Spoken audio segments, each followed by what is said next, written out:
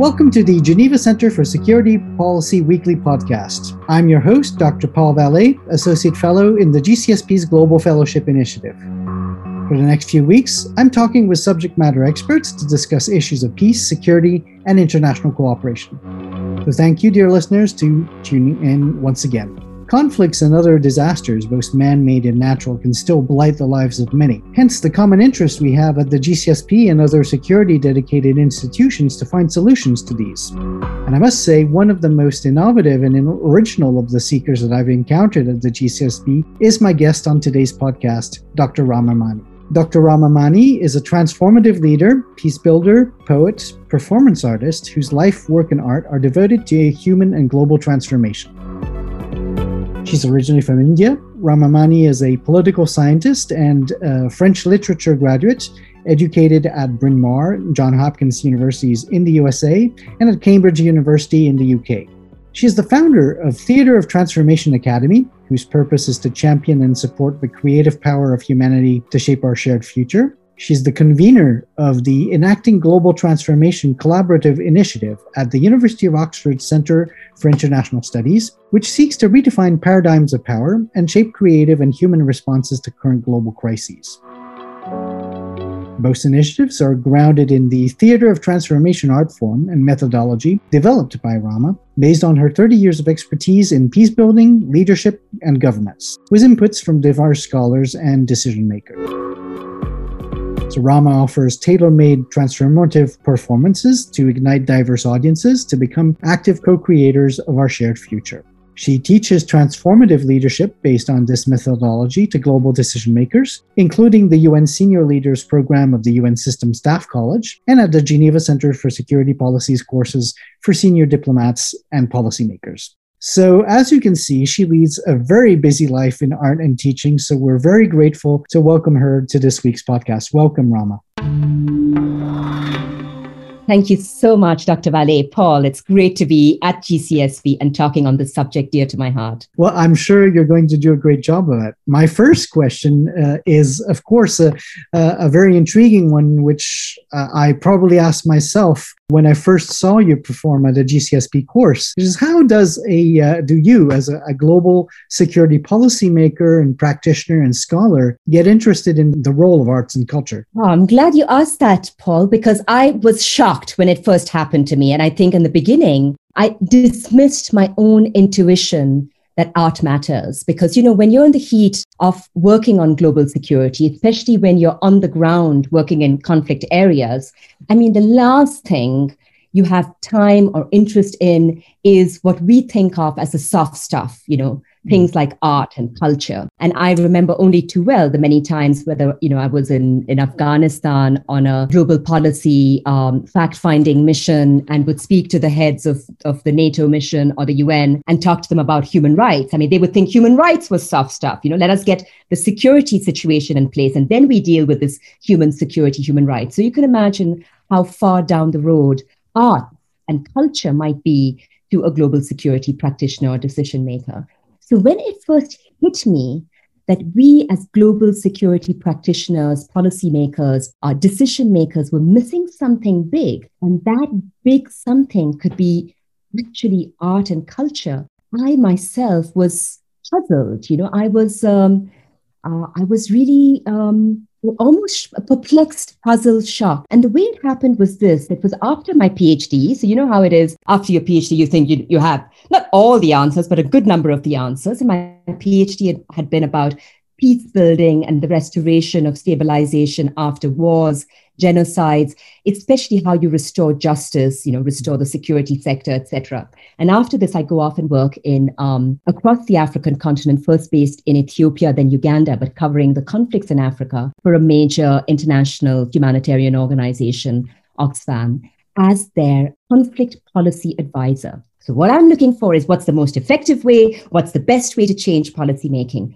And what should happen, but as I'm going around from big meeting to big meeting with heads of state, with policymakers, diplomats, but also visiting, communities who've been affected by conflict, it starts dawning on me that there's something is missing. And it was actually in the middle of the night one night that it kind of went, aha, it's the art.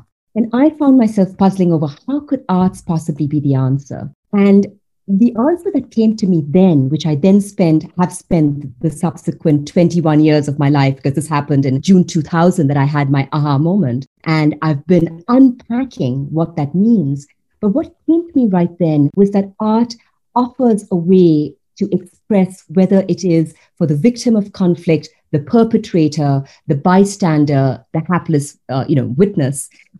It serves to express things which we as policymakers cannot do with our declarations, policy statements, laws, what even journalists aren't able to do, even with very evocative and poignant storytelling. And it's art in all of its forms. And what comes with that is an understanding of the culture from within which this art is expressed and how it is speaking to the values, the deep foundations of that culture.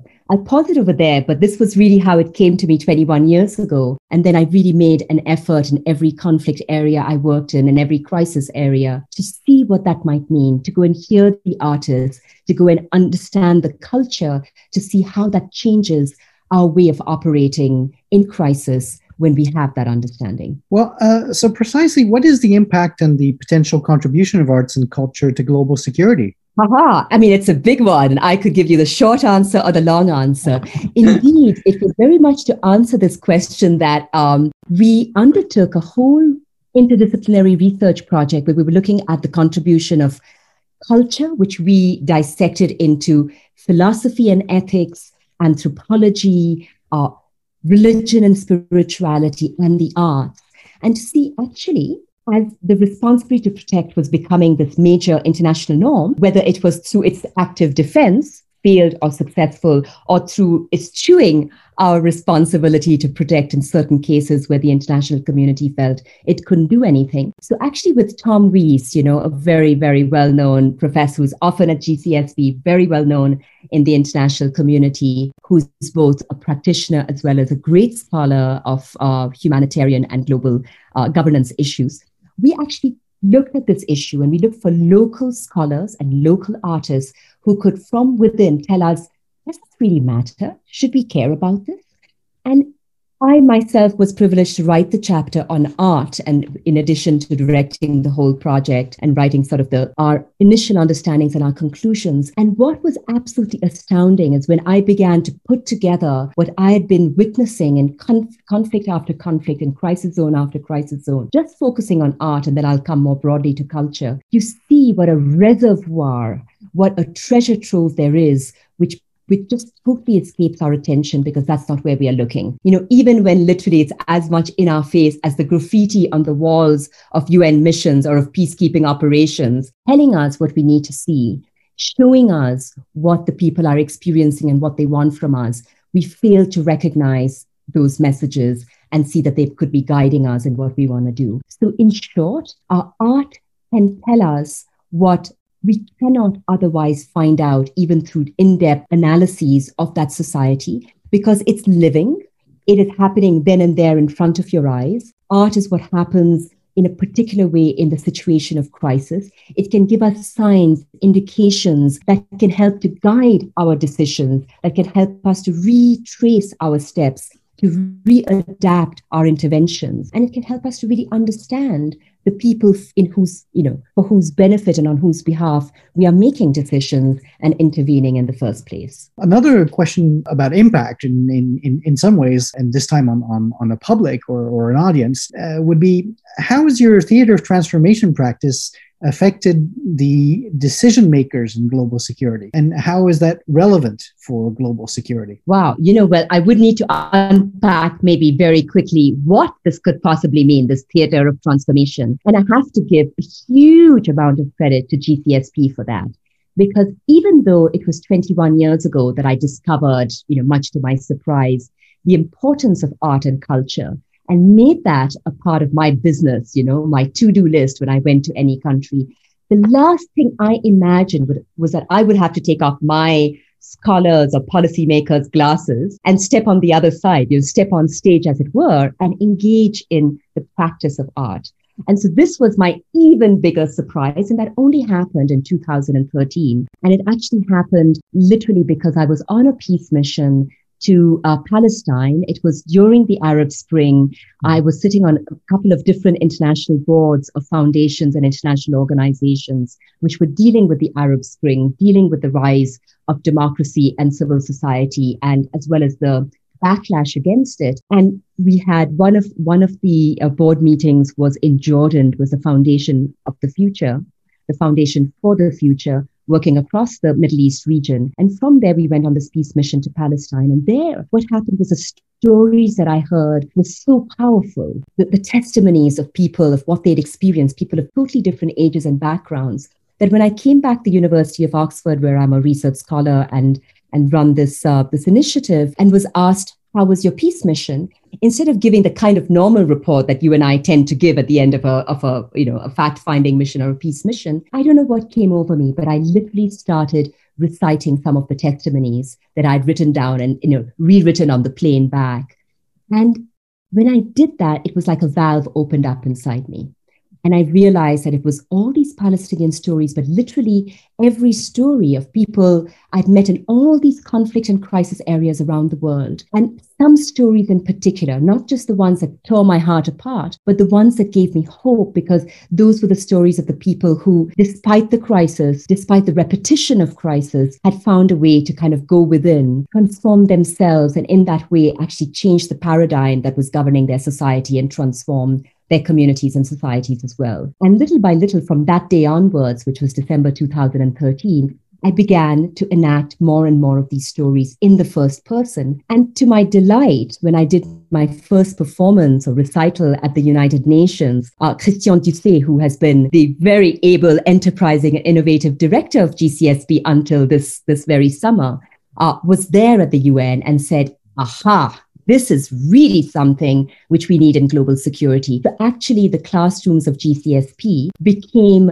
my living theater of transformation, where I would share stories relative to the topic I was teaching, but then everyone in the classroom, the diplomats, the military officers, the justice officers, the police officers, the civil society people would step into these stories, apply it to their context. And that was literally seeing the impact it had then and there. And thanks to that, I've been able, most of my work has not been, to cultural audiences in, in theater halls. That's been some of it, but it's really been in our settings of global security, at conferences, at summits, and just seeing this impact, this transformative impact it has on people to witness real life, to feel a sense of oneness with these real life people that they work with and for, but then to actually realize they have that capacity for transformation themselves as global security decision makers and practitioners. And indeed, as I told our listeners, I've seen you do it myself. And it's really something to behold, to actually see you morph on the stage, but also on the lecture stage too, and carry with such power the narrative and the performance of one particular story, then moving on to a very different one, but which has an equally powerful lesson, and see the audience spellbound. I know what you were just talking about, but of course, if much of this performance is also happens in a fairly receptive environment, I had to ask you, because of course you also lead others into the same activities, and not all performance places are safe. So I was wondering whether you knew of instances in which violent actors attempted to suppress the art performances that were aimed at peace and reconciliation, and is there a way to protect the artists who are involved in these activities? Great. Thank you for asking that question, Paul. And there are two sets of answers I want to give. One, when you asked that question, immediately what came to mind was Kosovo during the 10-year occupation period, where literally Kosovars ingeniously and very courageously organized an alternative parallel system, totally underground. So schools went underground, hospitals went underground, every service went underground, because anything you were caught doing in daylight, you were susceptible to being arrested, imprisoned, and disappeared, perhaps. Theater and the arts also went underground. And it's amazing because one of the case studies we looked at in our book on the Responsibility to Protect and the Power of Art and Culture was Kosovo. So I had the real chance to meet several of these artists who were acting underground, and they would talk about the extraordinary danger already if they were simply coming back from a recital, from a rehearsal, and caught with a page in their hands or caught with a paintbrush, the danger they were in. But actually, when the performances happened underground, the cathartic effect it would have on the most of our population, but the incredible risk each single time of being caught, whether you're an audience member or a performer yourself. So that was one that came to mind. And I'm sure there were many performances that were interrupted and disrupted. And what you must know, we all know, and we've witnessed it again with COVID, is my finding has been in every conflict, artists are the first to be targeted.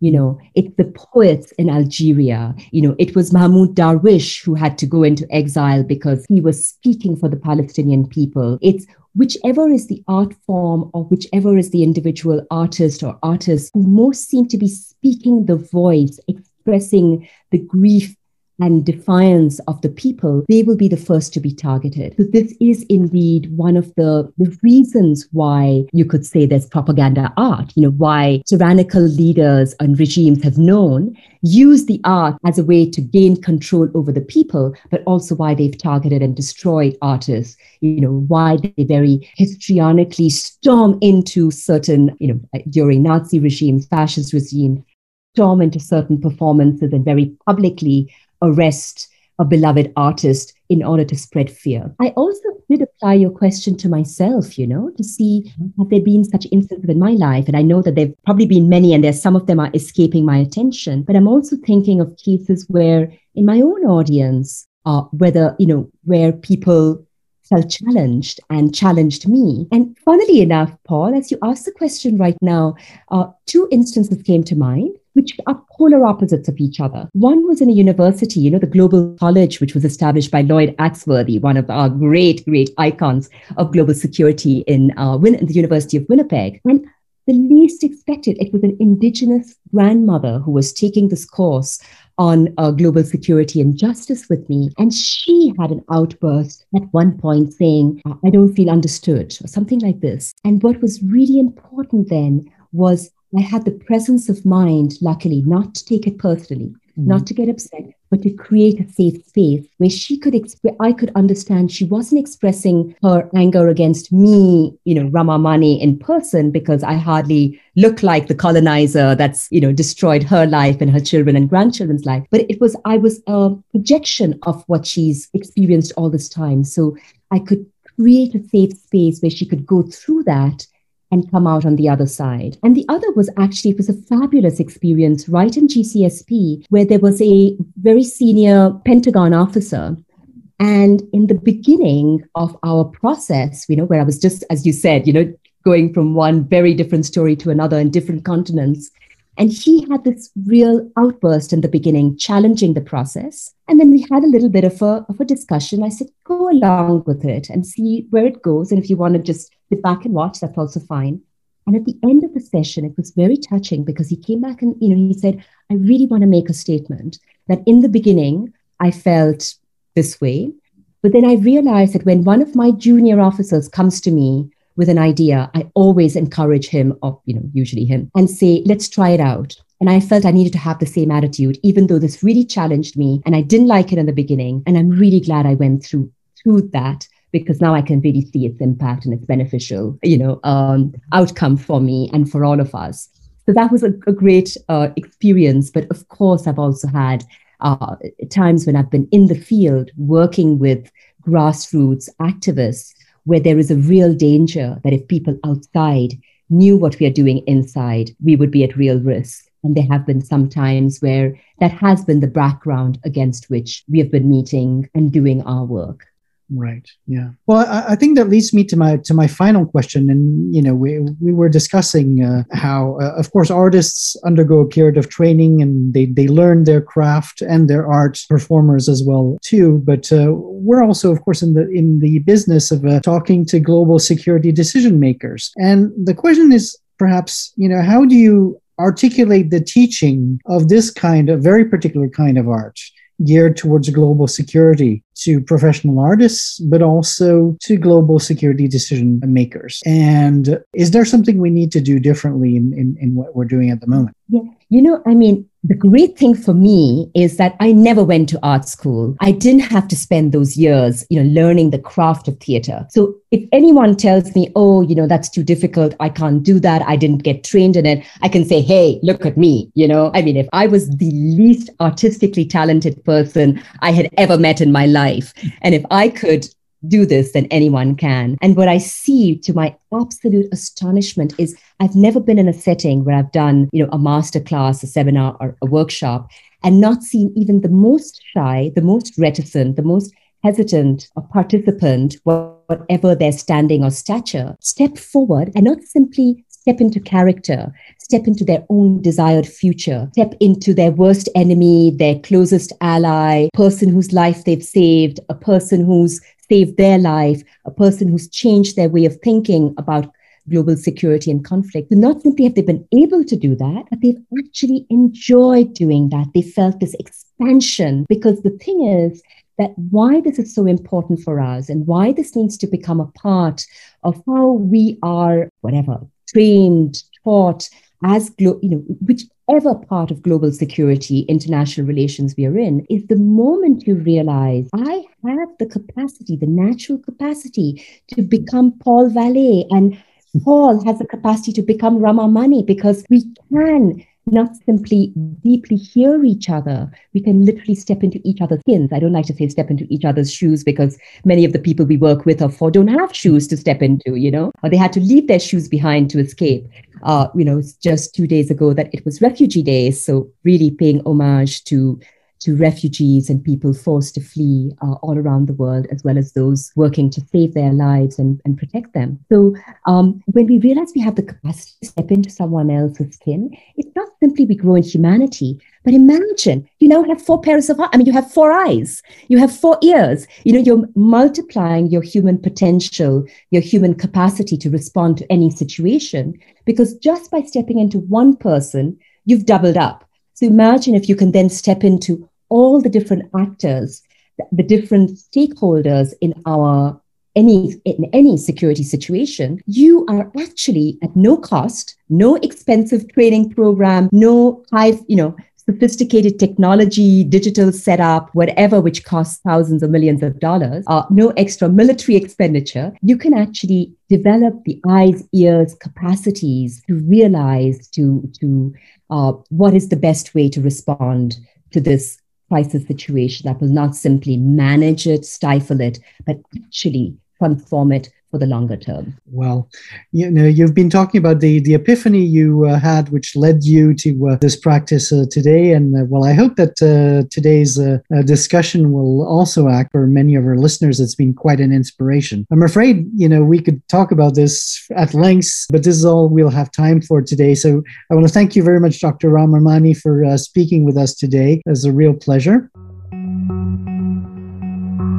And to our listeners, thank you, of course, for joining us on this podcast. I hope you will return next week to hear more insights into peace, security, and international cooperation. Please follow us on Anchor FM and Apple iTunes, and subscribe to us on Spotify and SoundCloud. I'm Dr. Paul Vallée with the Geneva Center for Security Policy, and until next week, bye for now.